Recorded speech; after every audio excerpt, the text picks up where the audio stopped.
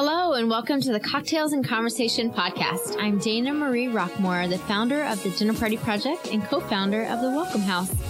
I'll be inviting intriguing guests over to my home to chat about some of my favorite things: cocktails, story, the Enneagram, and rest. Welcome back to the Cocktails and Conversation podcast. Thank you for always listening. My guest today is Nigel John, who I have known at the Periphery for many, many years. He is always around town. He's a DJ and always has seemed like a kind-hearted person. So I wanted to chat with him and hear more of his story, which he told me, which you just never know what you're going to get when you invite people to share their story. So it was pretty great to hear from him, what he is up to, what he has been up to, what his first record was, all the things. And he requested a rum drink, which I am not mad about. So I made him a rum flip, which, to be honest, I have never made one before, but I am also not drinking at the moment, so I was not able to taste it, but it is 2 ounces. I did a Treaty Oak barrel-aged rum, which I've had that before. I have had that rum before, and it is delicious. 2 ounces of that, and then 1 whole egg, which is very interesting because usually it's just an egg white, but it definitely gives it a very, very full-bodied. It's a very thick drink. It looked like almost like a dessert, which I would hope to maybe try in the future. So 1 whole egg that I got from the backyard of a friend of mine who sells eggs. And then a 1/4 ounce to a 1/2 ounce, depending on your preference, of simple syrup. And then a big dash of nutmeg. So basically you're going to shake that in a shaker with no ice first for maybe like 30 seconds. And then put some ice in there. And then you will shake it for probably another minute or so. And I served it in a coupe and it looked delicious. He definitely drank it all. So maybe in the future I will try that one again. But I hope you enjoy today's drink and this episode. Cheers. This episode of Cocktails and Conversation is brought to you by the Dinner Party Project. The Dinner Party Project is all about connecting humans around the dinner table. Right now, we are mostly based in Orlando, Florida. Whether it's joining 7 strangers in an intimate setting around a dinner table or sitting in the street of Orange Avenue with 100 others watching flamethrowers, we love helping people feel connected to others and their city. We also offer private parties, so if you have a birthday, anniversary, team building dinner, or corporate event coming up, we can create a custom, memorable event that you and your guests won't soon forget. We also help brands connect with their consumers by exposing their product in an elevated way to their target demographic. So if you live in the Orlando area and haven't joined us yet, what are you waiting for? We can't wait to hear your story around the dinner table. For more information, you can visit us at thedinnerpartyproject.co. Hey, Nigel. Welcome to the Cocktails and Conversations podcast. Hello. Very glad to be here. Very glad to be here. Salud. Cheers. Cheers. I know. Wow. Long arms. Yeah. I am still not drinking, which is good for this season, but sometimes sad when other people are having something delicious to drink.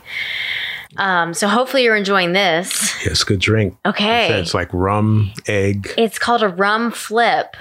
Which is rum from Treaty Oak, barrel-aged rum, 2 ounces. So I'm banking on some good stories. It's good. And then a whole egg, which is interesting. Some simple syrup, and then some nutmeg. I just feel like it's November, 'tis the season, all things fall. Yes. Yes. Very fall, kind of tropical. Very tropical fall. all the things. Since cocktails are one of my favorite things, I would love to know if you have any favorite cocktails and or go-to drinks that are like your never fail. Lately I've been into like, I guess, bourbon. 100%. Yeah. Yeah. Brown spirits are my favorite for sure. Yeah. Bourbon. Do you have any favorites? Favorite bourbon drink? Or like a type of bourbon? No, well, I'm a novice drinker. I don't know. Someone has to make a drink from me, and if it tastes good, I dig it. But as far as Fair enough. I don't go out and buy. My wife does sometimes. Can't forget the name of the bourbon she buys, but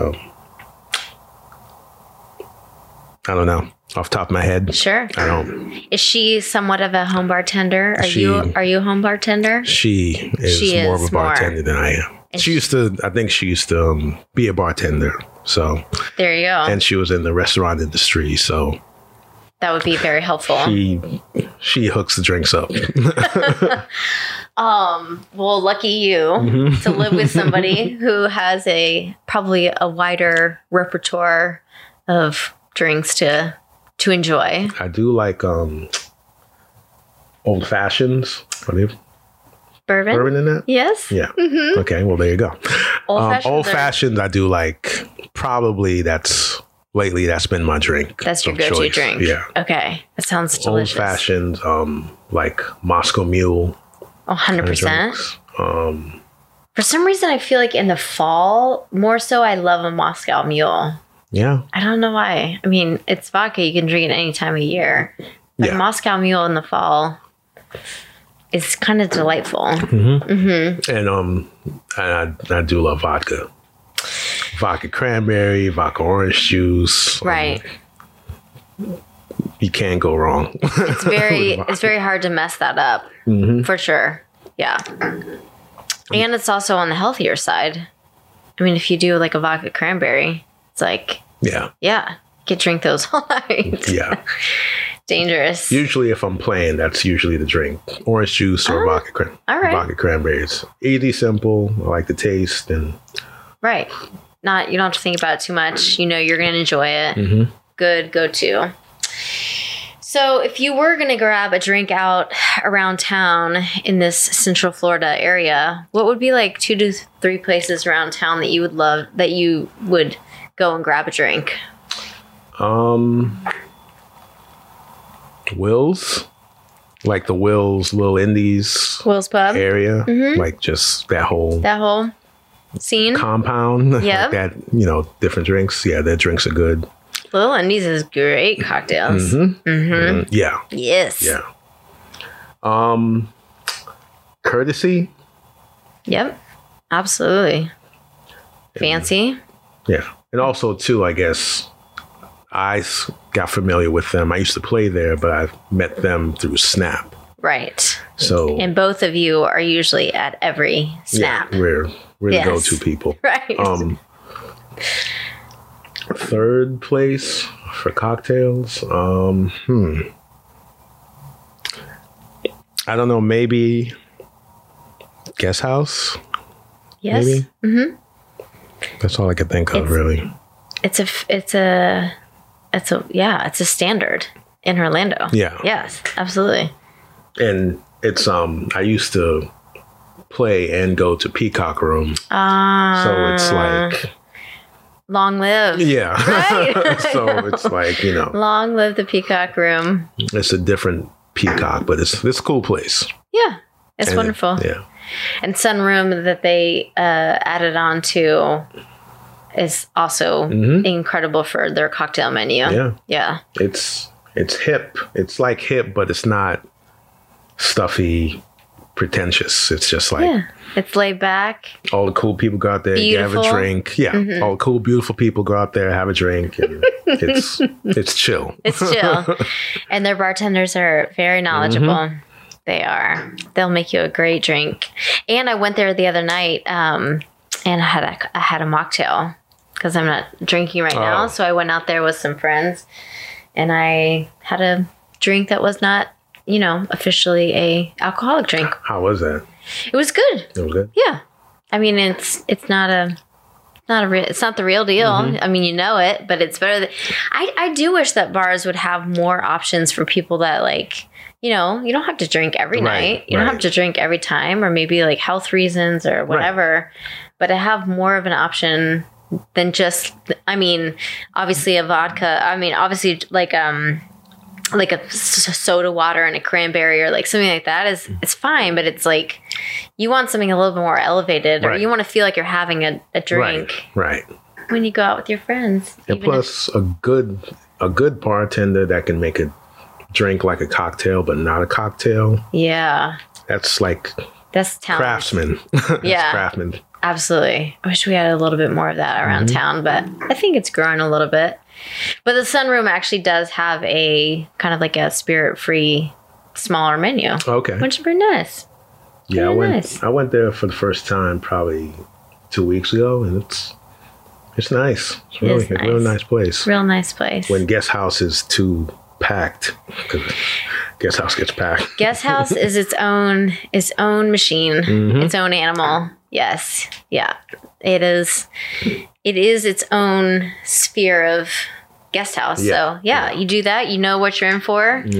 And then they've got that lovely outside hang spot. And then now they have the sunroom. Yeah. Yeah. It's good. Who's your favorite bartender at Guest House? Do you know them? I know them a little bit. I guess I don't. Yeah, when either other people are ordering for me, or I think I've gone more to like the sunroom lately because it's more cocktails for me.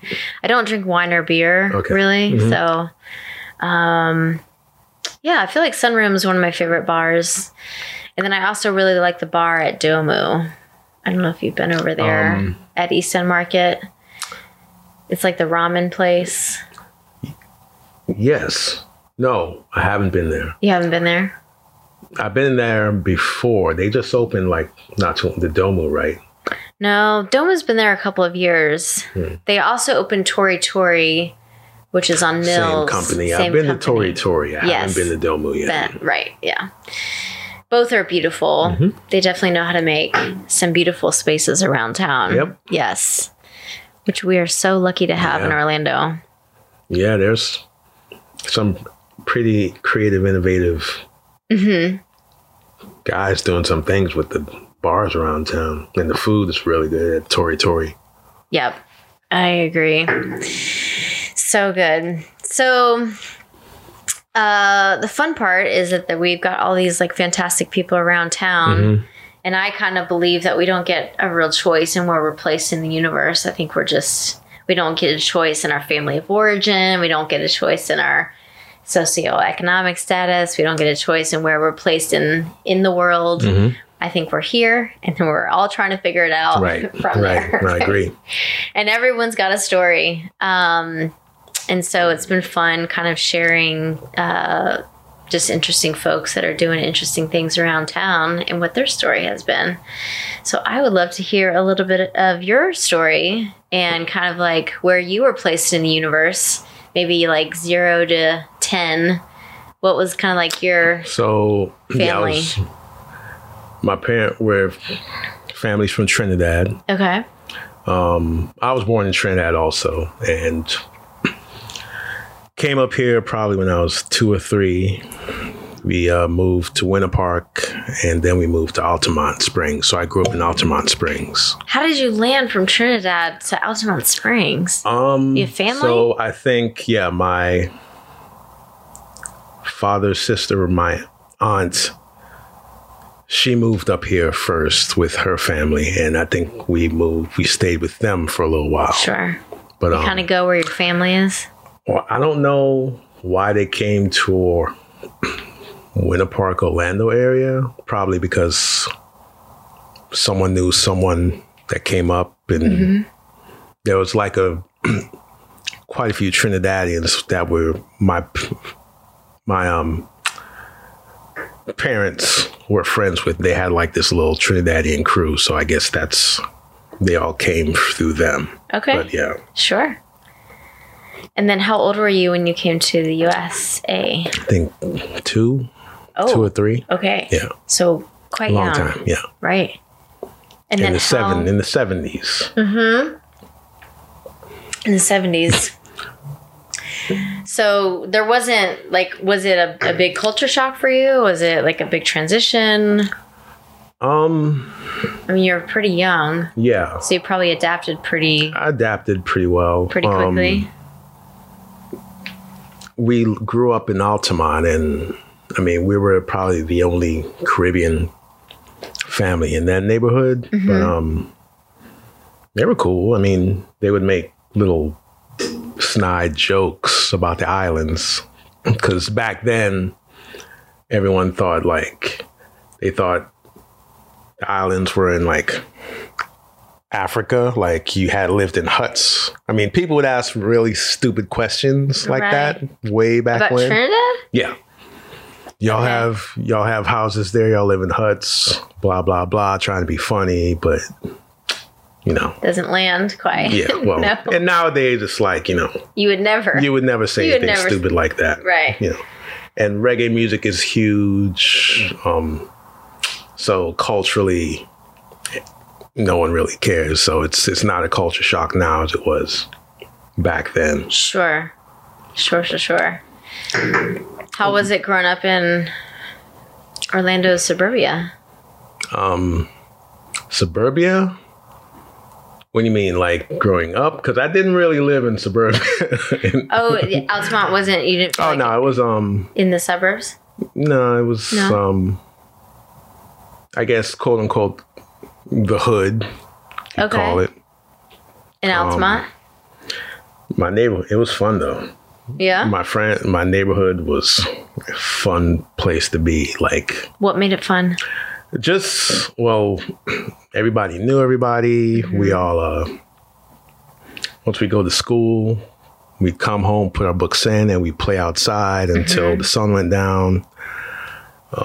Still somewhat close to a lot of my friends I grew up with. We all, we all walked to school. Okay. It was a fun time. I bet. It was a cool time. It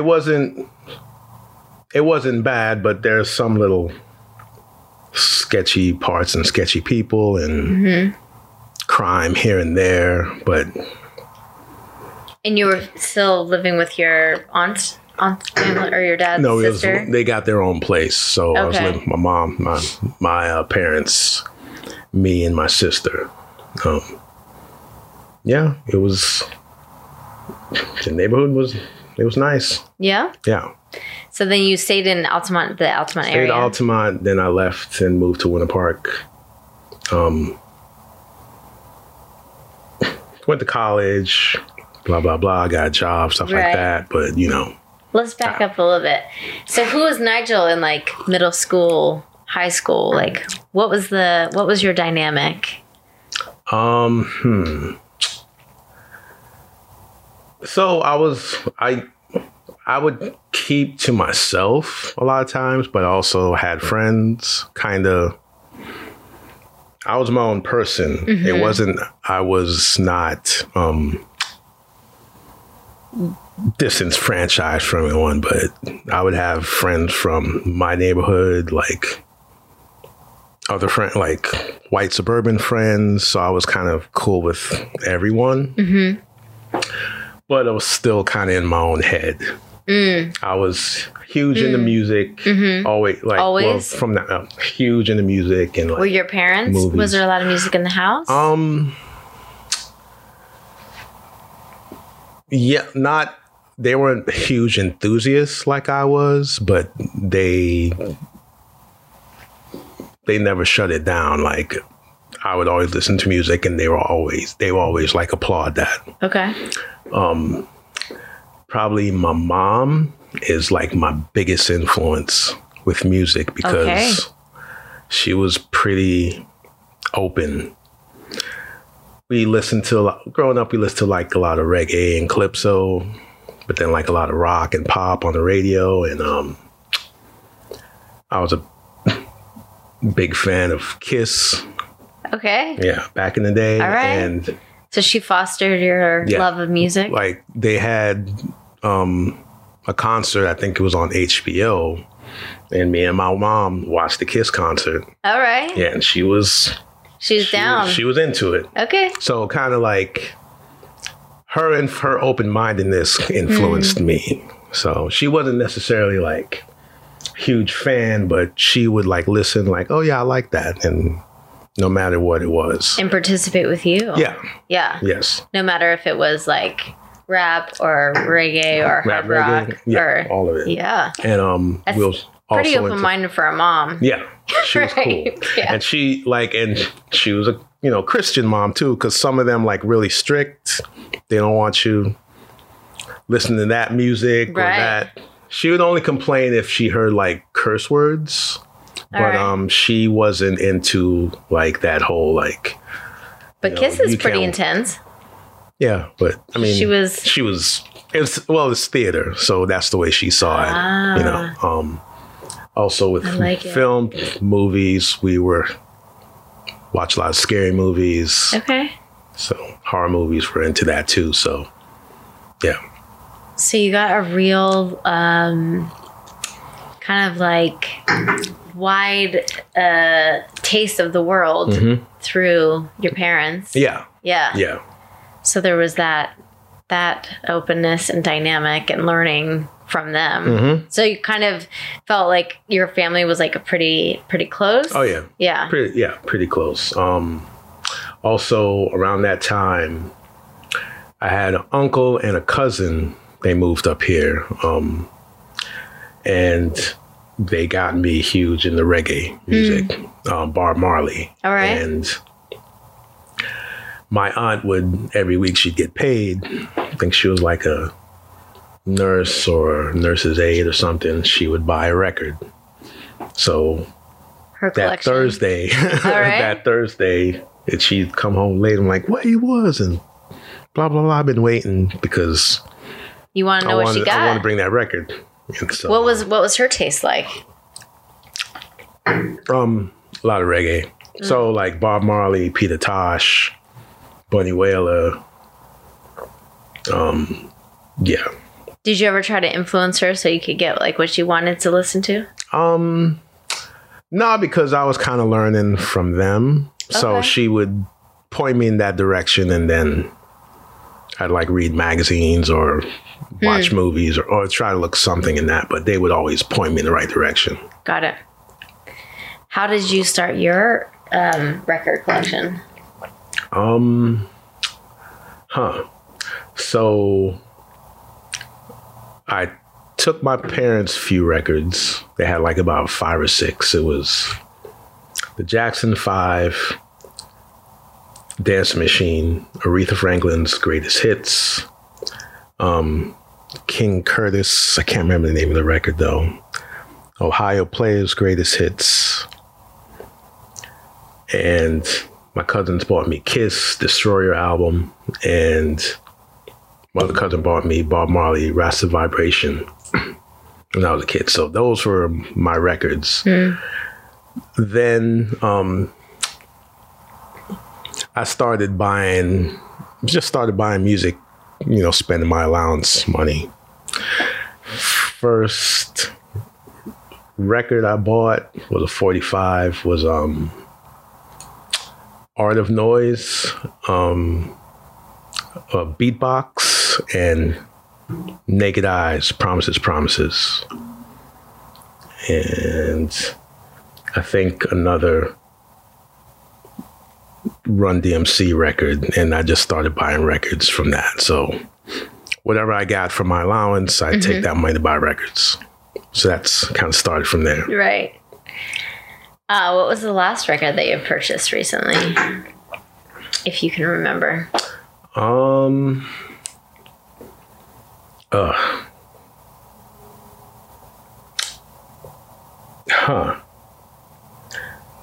I've gotten quite a few. It's just I've gotten so many. Oh, it was Isaac Hayes. Well, I bought a couple records. It was Isaac Hayes, and Herbie Hancock from a friend who was selling it on Discogs. All right. Yeah. Cool. Have you been to, I just went, there's a place downtown called Binks, and they have like a record shop attached to it. I don't know. Have you Haven't been there. I've heard about it. Yeah. I had not been there either until the other day. And then were you a fan of like Park Ave CDs? Yeah. Always like all the record shops in town. Right. We have some good record stores here and good owners. There's the one still on like Colonial and Orange, right? The record shop. There's Donut Shop. Donut Shop. Mm-hmm. Right. They're still open. Yeah, I passed them the other day. What are some of the good record shops around town? Park Ave, Donut Shop, Rock and Roll Heaven. I think those there's a few. Retro Records. I don't want to leave anyone out. There's a Bossa Nova. I believe that's the name of it. They sell a lot of the owner's Brazilian.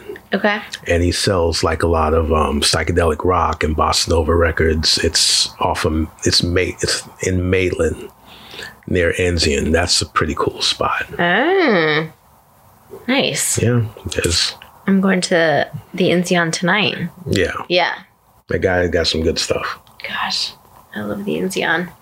All right, so you're in high school. Mm-hmm. Are you like starting to like? Are you trying to?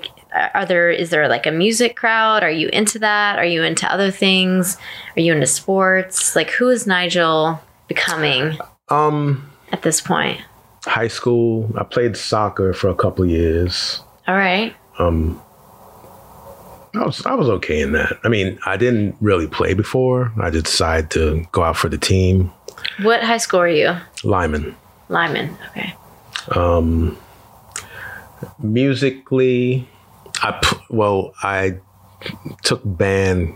I played drums in the band in 6th grade, but that was the only year that I played. Bob just was into listening to a lot of music. I would hang out with the band people, but I wasn't in any music programs. I would just listen to music on my own. Right. Did your own thing. Yeah. Yeah. Were you ever thinking like, oh, I would love to be a DJ? Or you're just like, I am never. Well, I would buy records. I was always into music, so I never really thought about it. I thought about being like a record engineer, but I never kind of pursued that as a career. I kind of pursued music. Yeah. Okay. I never thought about it. Mm-mm. What was so you finished high school and then you said you went to college. Went to college. So how like, what was the direction you were thinking like you wanted to head in? Went to college for a little while, left, then messed around, took community college class here and there. Then I finally went for my bachelor's at Rollins. Okay. Yeah. In that, and then I was working, and then I ended up DJing through a friend. Okay. A friend of mine, he had turntables out and mess around with his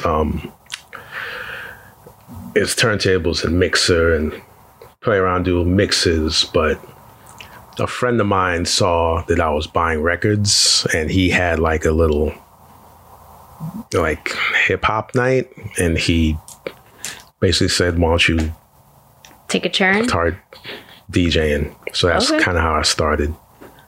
Yeah. Did you learn from it? Like, did you learn from anybody? You just kind of like figured it out? Taught myself. Taught yourself? Yeah, it wasn't hard, and I've been messing with records for a long time, so it was pretty easy. DJing at first though I wasn't good. I mean, I had ideas as far as unique music I wanted to play, but I didn't really know how to play it together. Yeah. Or I've always played my own style. Mm-hmm. So the crowd, the other DJs, I was a lot different than what they were doing. They were like hip hop DJs. Mm-hmm. I at the time was abstract hip hop, down tempo, and those people didn't really collide with really like what I was playing. Mm-hmm. So, first time I played, it was terrible. What was your first job? This place called Cafe 11. You know where the art museum is on the corner? The green. It's Avalon Art Museum. Oh, downtown? Yeah. Is that what it's called now? I think so. Or it might be the City Arts. City Arts something? Avalon or City Arts or something like that. Right across the street, there was this restaurant bar called Cafe 11. That was the first place I played. All right. And this is circa what time? What year? 96, 97. All right. So it's been a minute. Yeah. Okay. So you went to school at Rollins, which is arguably one of the most beautiful campuses in the United States of America. It's so stunning. And you got a degree in psychology. Mm-hmm. Okay. So what made you decide, what interested you in that? Or like, was there I was just into, I don't know. Well, don't they say like psychology people always trying to heal their parents or to heal themselves or something? I don't know. I was just into it and went for the degree. All right. Were you thinking like that's something that you were going to like pursue, or you were just saying like, I got to get something? Yeah. It's like, like a counseling. I pursued that. Okay. To maybe be a counselor. Yeah. And then post college, you're like, then I got loose on the world. I was working, and then I went for a forensic psychology master's. Oh. Which I got. Okay. Some years later. And is this like CSI stuff? I mean, what are we talking psychology about? and law. So what I did is I worked with a trial consultant, and we did like mock trials. If you're trying to sue somebody, we do like a mock case, like have like a group of jurors present the case, and based on their decision, decision, and we would come up with the best trial to help people win. What? Yeah. So it's like you're doing like a run through. Yeah. And then you're engineering it to, like, you're trying several different things to see what will give the most favorable outcome. Like a focus group. Like basically. A focus group. Yeah. Focus group and for trial. Like trial. Yeah, they all do it. I mean, so like we have this thing called voir dire. Okay, I've heard of this term. So basically, we come up with questions depending on the case. Come up with questions to see how the jurors would respond to these questions in relation to the case. And because of that, we'll say that person would be good. Right. That person would be bad, or would be bad for the outcome you're looking for. Stuff like that. Okay. So how long did you do this for? I did that for a few years, but it was like more intern. I started kind of working with her, and then I like had like another day job at like the hospital or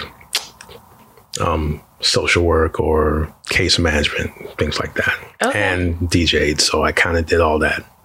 So you're kind of like building up your DJ Well, yeah, the DJ thing was kind of always like it's always kind of been a side thing. All right.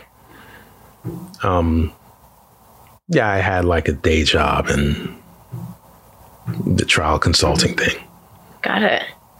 Was there any like moment of that trial consulting where like any like favorite case that you like tried to figure out?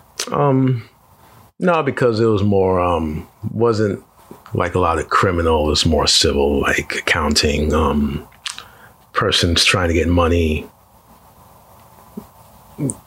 for negligence, that kind of thing. It's, they're all interesting. Okay. Yeah. Sure. So you're in this career for a couple years. You're feeling like maybe it's not where you want to end up long term. It's just you're doing a lot and you're working with not a lot with the social services. Okay. So, I'm still doing it. I've been in the past few years, like I've been DJing a lot more. So it's somewhat like a professional gig, I guess. So sure. I make decent money doing it, and then I still work my day job. So it works for now, and I'm thinking about going back for a doctorate. You're gonna drop that on me. Okay. Wow. Sorry. So you are a man around town. Mm-hmm. I've lived here since 2000, so 20 years. And obviously you've lived here much longer than that. Yeah. But I've seen you over many a years at many a things. And obviously always DJing and bringing the party. Yeah. in your own sweet way. And it's always such a pleasure to see you around town. Thank you. Doing your thing. Thank you. And so that kind of is something that you just kind of do as like a side on this. Because I see you pretty often, so you're doing pretty well. Yeah. So like it was like, so I've been DJing for a long time. Around 2000, 2001, the DJ scene started changing. Okay. So when I came out DJing, like the 90s was a lot more somewhat underground receptive. So if the music was unique and different, people were more receptive back then. Where in the 2000s, you saw it change. More like mainstream? Yes. It got kind of pretty like mainstream. That underground vibe, people weren't really feeling it. And so I liked playing music, so I started kind of changing what I was playing. So I would get more into like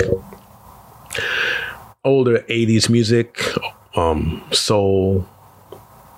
So, because I never want to play mainstream music, never. You don't want to turn Britney and Justin Timberlake? I mean, I have a Justin Timberlake record. Okay. Like I have one. Which one?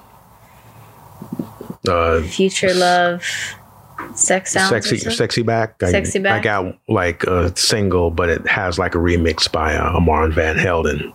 Okay. So like maybe a couple, and like a couple hip hop, somewhat mainstream records, but I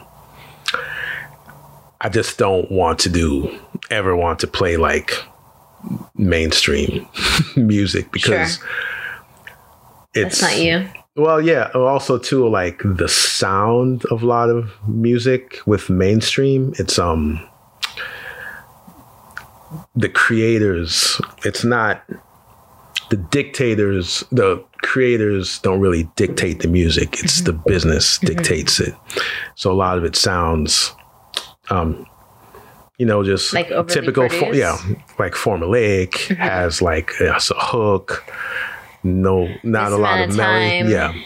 This is the sound that everyone's doing. So make it sound like this. And this is the producer everybody's using. So the production sounds like this. And that's with, especially like now in the past few years, that's a lot of mainstream music. So I didn't play that. The pop music I did was more older stuff and stuff that's, I think, is somewhat more creative rather than just, typical generic top 40 style. stuff. Yeah. Yeah. Do you have any favorite creators? Oh, as far as musicians, I mean, well, yeah, you're talking about for now or like when? Because that's about another 2 hours. Right. What if you gave me 5 current-ish people and 5 people from maybe back in the day? Current, let's see, Danger Mouse. He produced Gnarls Barkley. Okay. I think he's one of the best producers out there. Beck. Okay. Like, I mean, not his last album, but a lot of his stuff he's done, I think it's cool. St. Vincent. We're talking about like popular kind of people. Talking whatever you want. Talking about your top, whatever you like right now. Anything.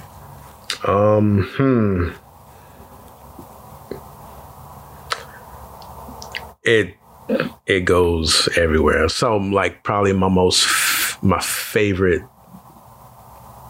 composer is John Zorn. Okay. Yeah, your favorite. You have to. Yeah, so he's education. I found out about him in the 90s. He's like this classical jazz rock avant-garde no wave like musician, saxophonist / composer from New York. All right. He's probably like my favorite.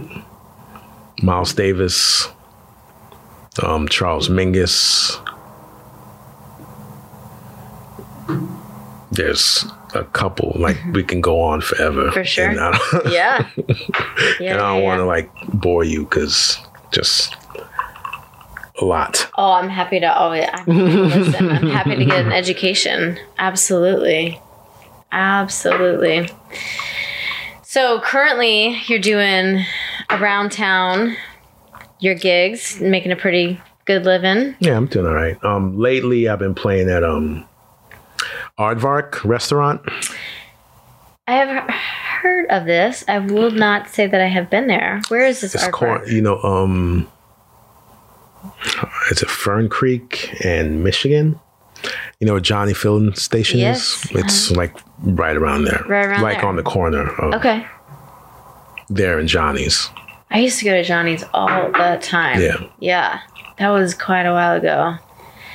I never left feeling superb after eating their food. It is what it is. Johnny's is Johnny's. Aardvark is much better food. Okay. Much great foods, great vibe. The music, it's me and another guy who plays Rubox. We do a brunch there on the weekends. Okay. It's really good food. Really good food. All right. Maybe I'll have to check it out. Yeah. So currently, what is your day job? Are you just doing DJing? Counseling and a mentor. Okay. That's beautiful. And DJing, yeah. And DJing. Mm-hmm. Yeah. What a life. Yeah, it's, Yeah. That's a blessing. And we were just saying that it is a blessing that things are starting to come back and people are starting to have gatherings and so when I was after COVID happened and everything shut down, all the DJs gigs they stopped because everybody was staying home or that was the plan. But I was DJing at this place downtown, which I don't play anymore. And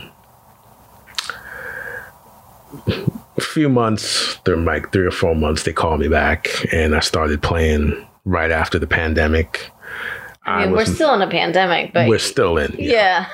But But they downtown didn't give a they did not crap. give. Man, I came in there. Nothing. They're like, okay, can you play blah, blah, blah. I'm like, all right. So I started playing regularly. I had my mask on. And these people were just, Nothing. it was like September. Oof. They're in there, no mask, having the greatest time ever. Like it was 2019. Sure. So, yeah, I'm into having a great time, being safe. being safe, but we are still in this thing. So, I mean, I'm glad that, obviously the numbers are declining Yeah. and, I think that there is levels of connection that we need to have for our mental health, because that's a huge, But at a minimum amount, and these people don't care. These people don't care. to be in that proximity. I get it. It's just such a weird time because we're also like making all these decisions. We're making micro decisions all the time. Do I go here? Do I do this? Do I go to Snap opening and wear my mask? Oh, yeah. Do I go to an outside thing? Do I do an inside thing? It's been a wild ride in that. That's good that you're thinking about it. You're they're precautious and where, man, they had me playing there last year for Halloween. That's when I guess they extended the hours and they had drinking outside. It was show? insane. Yeah. Like it was like insane. My wife picked me up from and just the amount of people, and there were no masks around and people just walking out and high-fiving each other and in the middle of a pandemic. And this was before the vaccine Delta, was out. or before the vaccine. Before the vaccine, sure. Yeah, it's It is. It's a lot, man. Yeah, man. It is a lot. Mental health is a very real thing. Yes. Obviously. And I think that hopefully people have been more aware of that and more cognizant of being proactive with their mental health and or getting help, during this time, and doing the things that you can do, like getting in your body, exercise. There are things that we can do. I don't want to sound cynical. Yeah. Hopefully they should be cognizant about that. But COVID flipped the script on a lot of things, because there's just some people. Yeah. Some people kind of like mental health has not been addressed in this country in a while. And with COVID, we're seeing that. Yeah. Sorry to sound like a Debbie Downer, but it's kind of weird. It is, yeah, but it is the reality in the moment that we are finding ourselves in, and so much has changed and flipped upside down. Yeah. In that reality, and hopefully people are at least more aware of it, if not getting help or doing things to keep them healthier, in that space. That's the hope. Obviously, we have no control over what other people's actions are. Yeah. I mean, we can hope. I mean, we need hope. We need hope. We always have to have hope. Without hope, we're in a real tough spot. I did have a question for you. I wanted to know if there was any DJs that you really have loved their work or like their style, or just like any DJs that you feel would be cool to be friends with. Like around town or anybody. Yeah, there's there's a friend of mine named Brandon. He has an Instagram, Be New. I can't remember off the top of my head. There's a few. Brandon, a friend of mine named Alim. His DJ handle is Mr. Mogembo. Guys from Donut Shop, Santino's, goes by the name of Spreadsheets. There's quite a few. All right. Quite a few around town. Sure. Nice. So as life comes at us and we are walking through, living through, doing all the things, sometimes we're working real hard. We get to places that we're really proud of. Sometimes things hit us where we don't expect it, and maybe a hard season of life. Has there ever been something that you've kind of looked back and said, like, man, like, this is something that I've worked towards and I'm really proud of it? Yeah, what I've been doing artistically in my DJing. And I think probably my life. Your life? Yeah. That's good. I've had like certain, you try to do this, but it doesn't end up being the way direction you thought it would go, but then you'd end up in this other direction, and I'm okay with that. I'm glad the way I ended up. That's a great place to be. Yeah. I'm glad where you ended up. Yeah. So it's, you have all these plans, but sometimes it don't happen the way you planned it, but you end up being where you're supposed to be.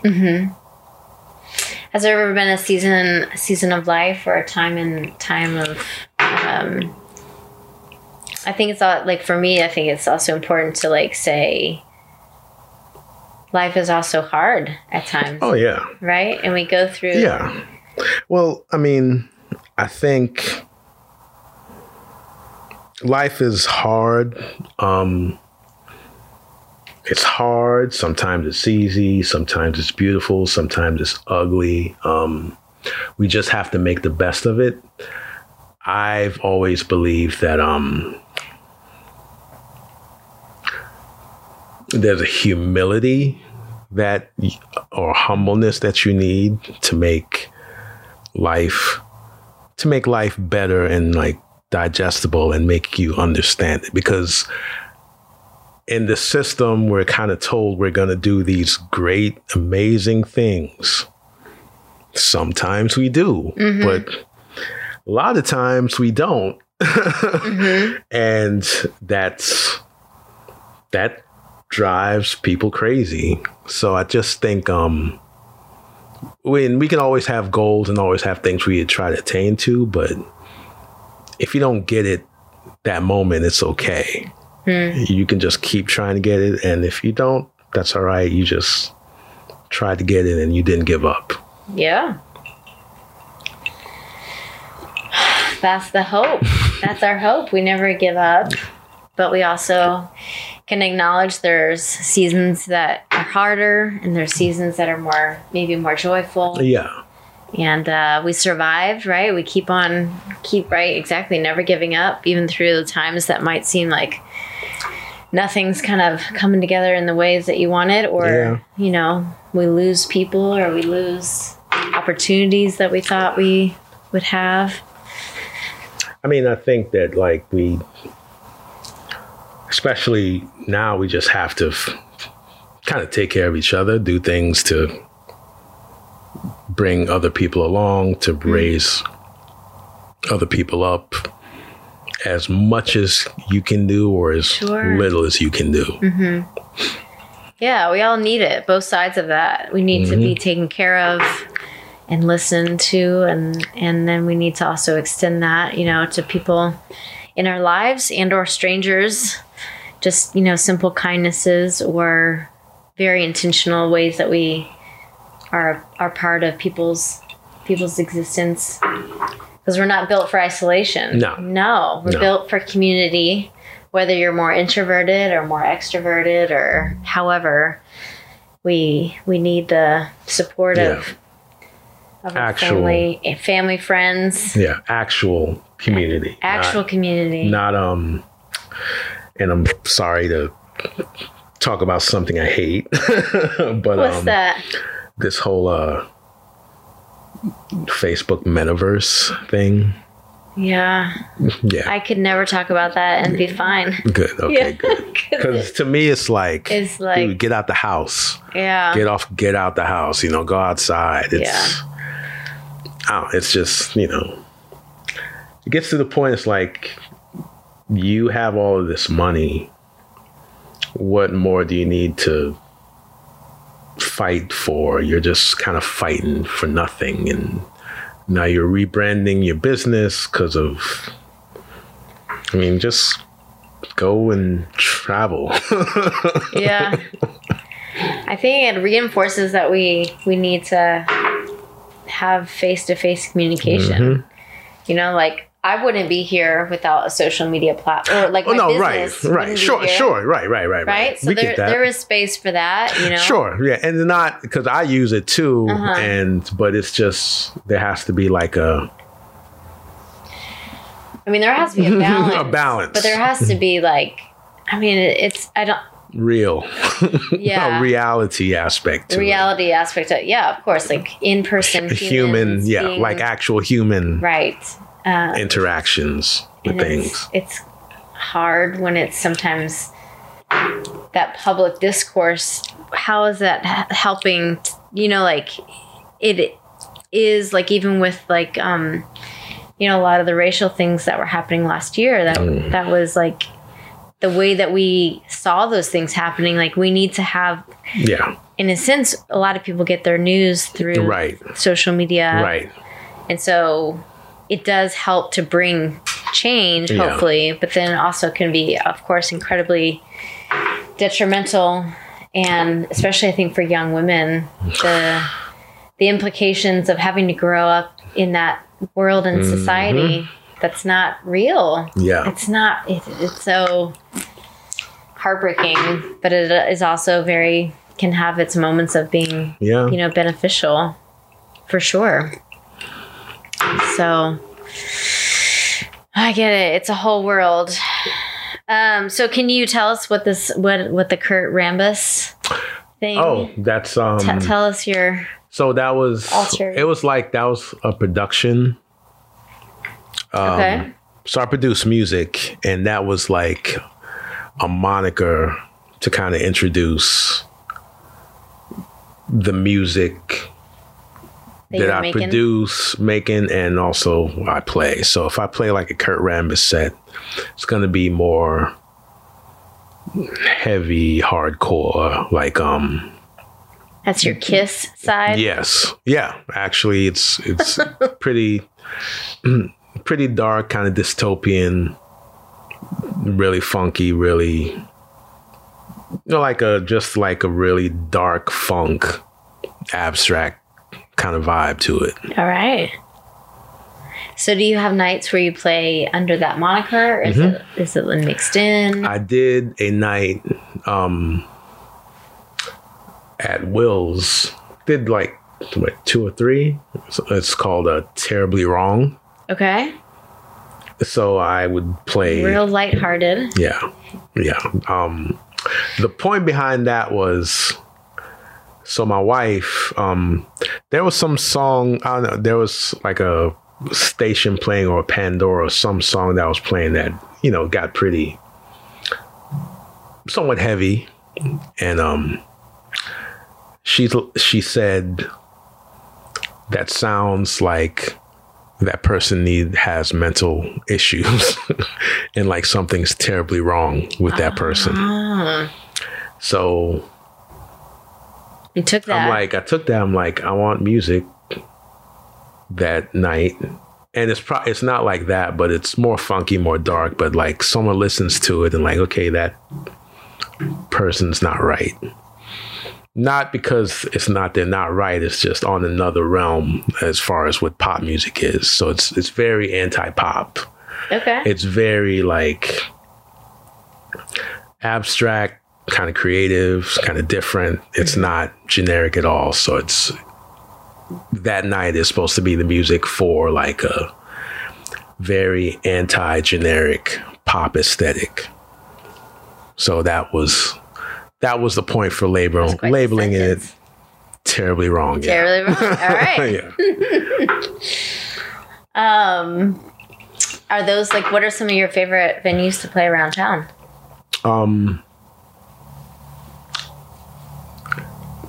Will's, Lil Indies, Aardvark, just the usual places. I haven't been playing as much in like venues because I'm trying to do more like lower key stuff because I just like playing in restaurants. Yeah, well, I've always played what I want, but like I like doing the Snap events. Snap is what I really like doing. Aardvark is what I really like doing because I just want to play records. I don't care if people dance. If the music sounds good and it's the background to their conversation, I'm happy with that. Because the DJ scene, it's kind of weird and it's overblown, and a lot of DJs are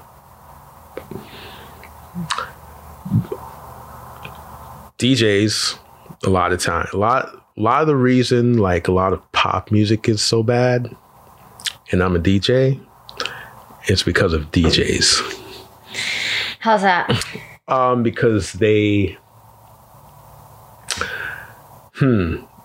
well, I went down to this rabbit hole. They were talking about,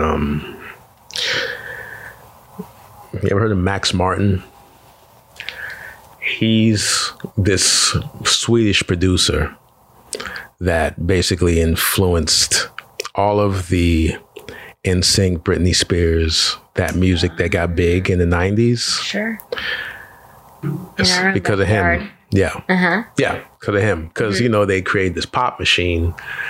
And I don't know, it was him. I don't know if him or someone he was affiliated with. I can't remember his name, but they were DJs. DJs who were connected to ABBA. ABBA's a good band. Oh, I was going to say. ABBA, hey, now. ABBA, they make good quality pop music. Right. Problem is they took that formula. Okay. And it spread to everything that is pop music now. So, if you like listen ABBA to is like a far cry from like a Britney Spears. No. Well, their music, because they were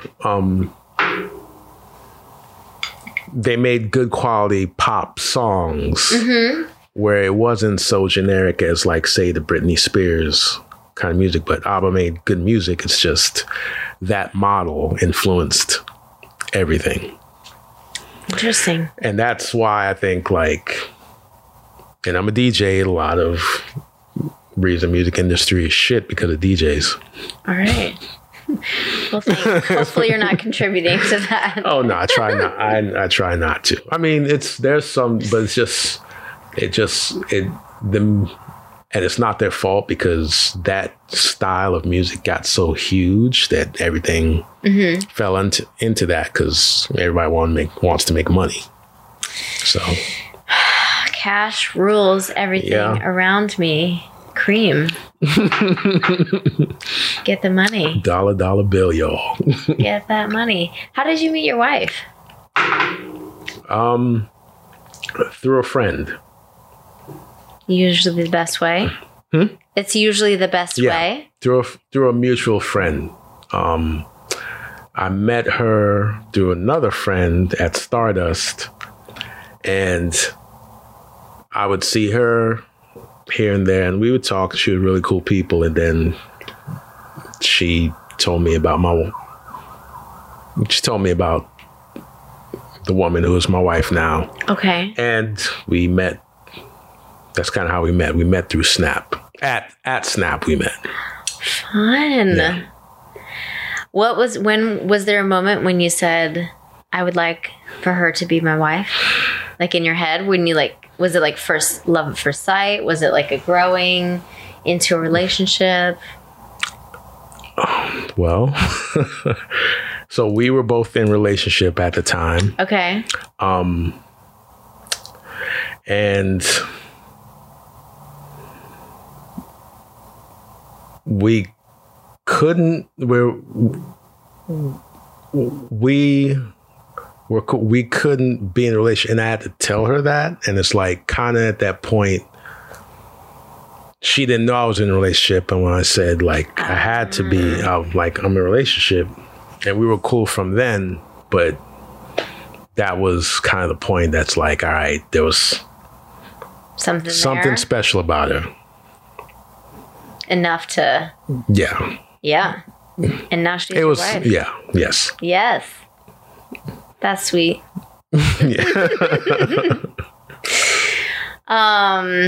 Well, it's amazing to hear more of your story and to know the man behind the table. And I see you everywhere all around and in an Orlando institution doing your thing. It's very amazing when people stick to their craft and to themselves and like, here I take it or leave it. Yeah. This is who I am. Yeah. I'm put myself out into the world, and people have been receptive, and you've brought a lot of joy and music and dance vibes.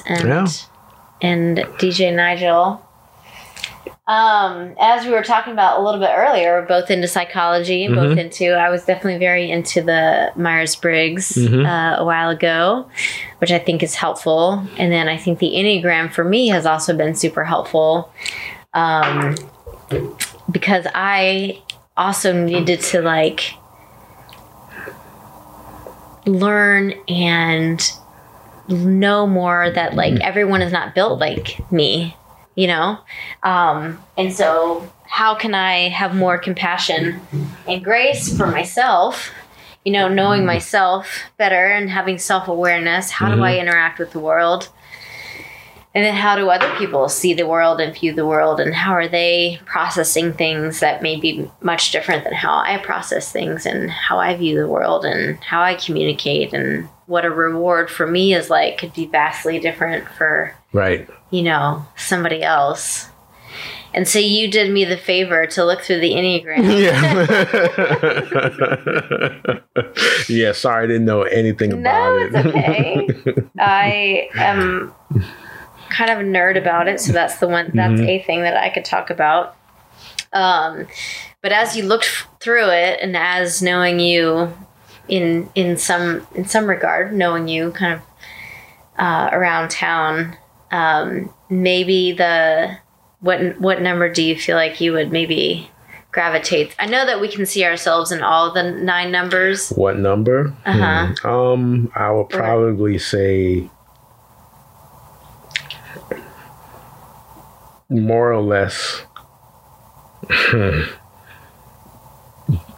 guess maybe the individualist, maybe, but then there's probably the individualist. The individualist. More or less from what I'm looking at, take away certain attributes or about what they have here. Sure. But probably the individualist. Yeah. The individualist is so needed because they're also very in touch with their emotions, and they help others to also be in touch with their, you know, feeling things fully. They like to be unique, you know, somewhat want to be looked at as one of a kind, or their own. They say the rules don't apply to me. Right. And that's what you offer to the world, is your own unique take on art and DJing, and very cerebral. So in the Enneagram, you kind of have your main number, and then you also have a wing, which is a number on each side. So for a 4, it's either a 3 or a 5. What's your number? I'm an 8, which is the challenger. So I'm an 8, wing 9. Okay. Which is the peacemaker. So I like to do things that are... So you're 8 and also... And also 9. 9, okay. Yeah. Doing things that are kind of against the world in a way of saying, like, I don't have to follow what the world is telling me that I have to do. I'll do my own thing. I'll make my own way, my own path. Right. And then also tethered with that is the 9, which is the peacemaker. So it's always making sure that everyone's feeling good, that everyone feels welcomed when I do dinners.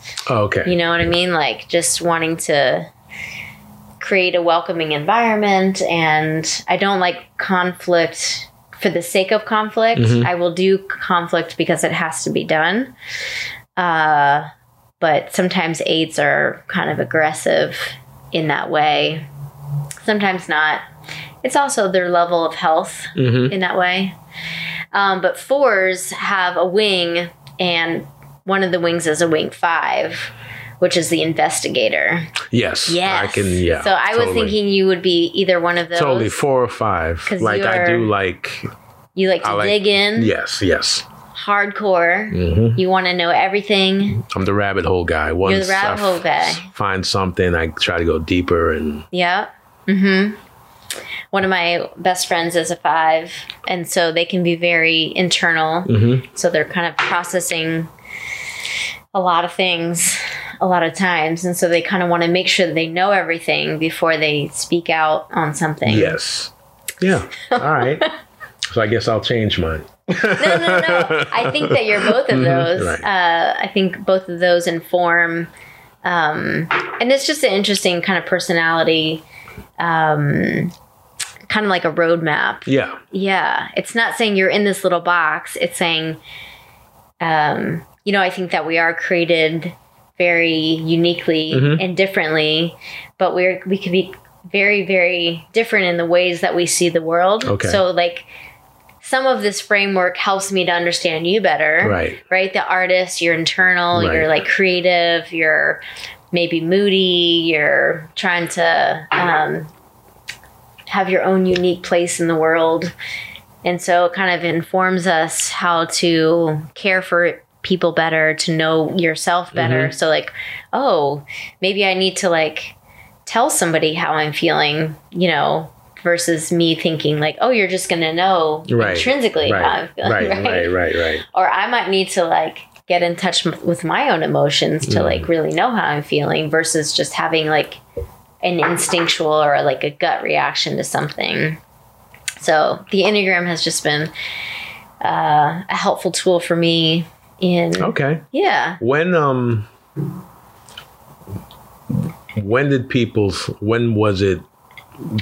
was there the Enneagram? Because I remember you sent me a message. I'm like, what's that? And my wife, she knew about it and she saw it. Oh.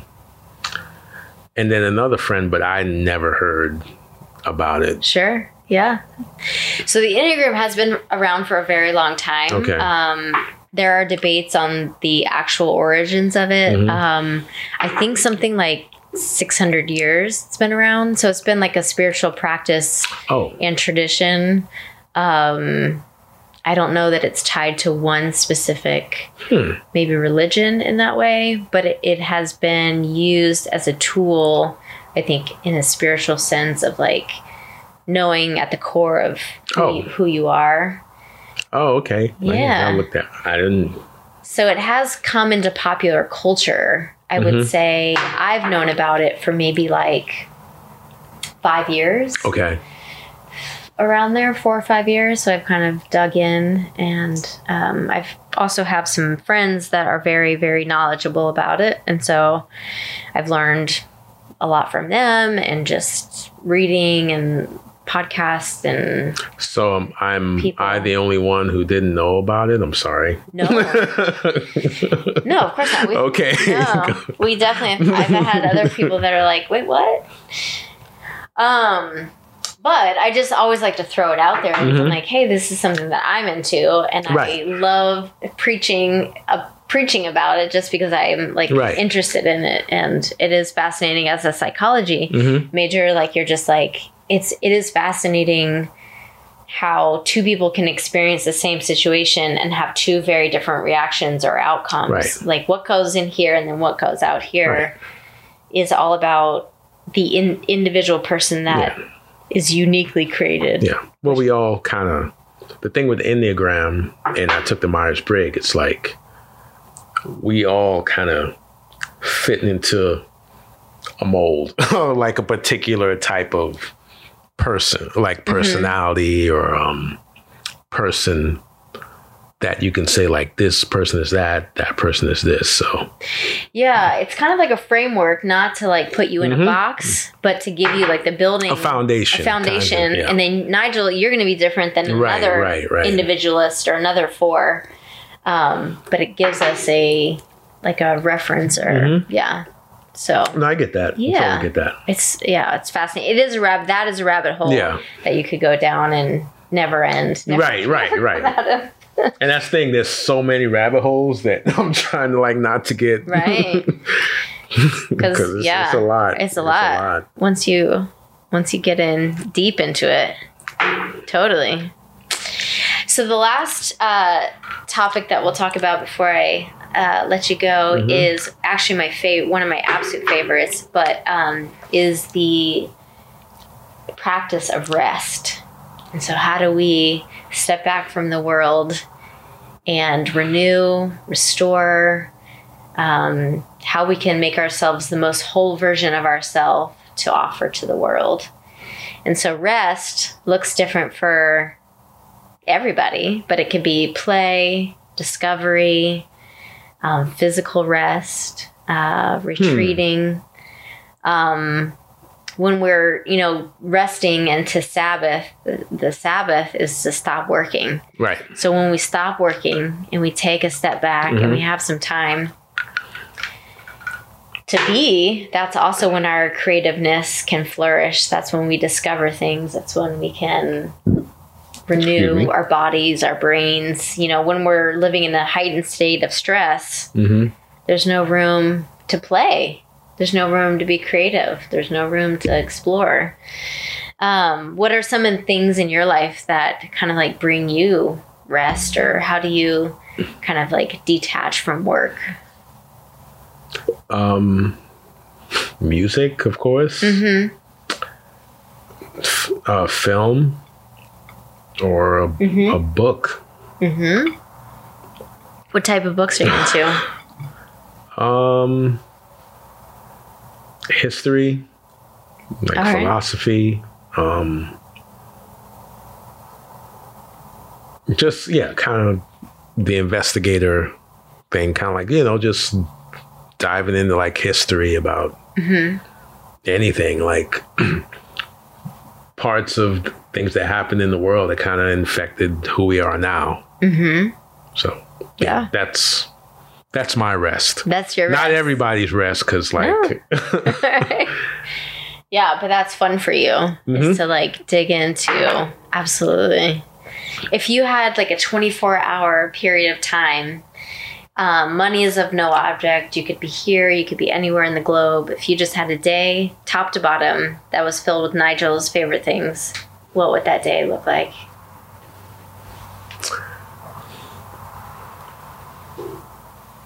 Listening to music, reading a book, and after those, when I'm not doing that, like watching a movie. Yes. That sounds like a wonderful day. Yeah. Absolutely. Or watching a couple. Watching a couple movies? Yeah. Like a marathon? Just different documentaries. You talking about a day? Yeah, a whole day. Yeah. You had a whole day. Music, books, documentaries, film. Yeah, it's basically. Yeah. That's it. To yourself, by yourself? Yeah. Or no, with my wife. With your wife. But, she's probably in another room because some of the stuff I watch, she doesn't want to watch. But yeah, that's basically the whole day. That's basically the whole day. Yeah. Sounds pretty great. That sounds... Sign me up. And then hanging with her because she's really interesting. So that's the name of the game. You lucked out. If you found somebody that glad she dropped her standards and got with me. Lucky you. Lucky me. Lucky you. Do you have any MO or mantra or anything that you try to like live your life by?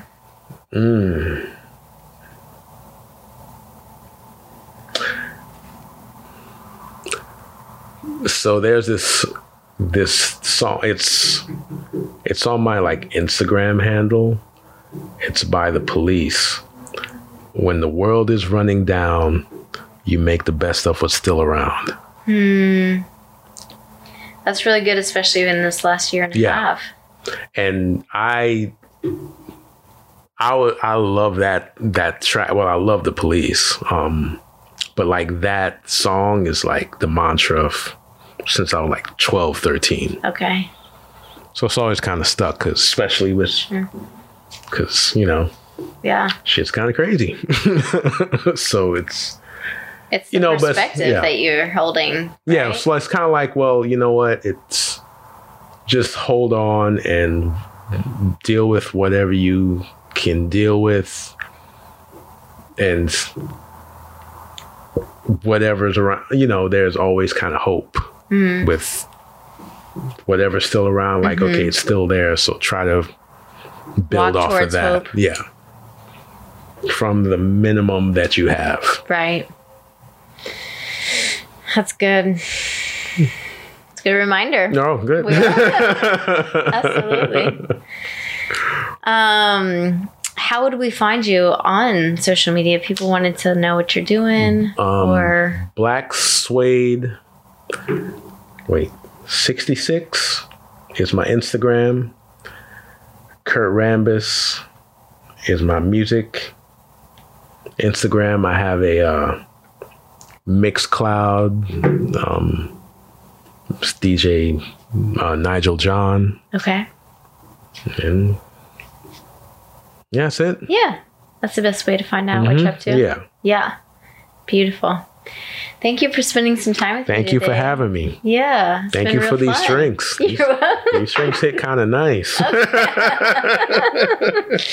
I love to hear it. I love to hear it. Yeah. Well, wonderful. Until the next time. Yes. Yes. Thank you a million times over for listening to Cocktails and Conversation podcast. I hope you have enjoyed all of it. If you have, would you do me a huge favor and rate, comment, and subscribe for more Cocktails and Conversations?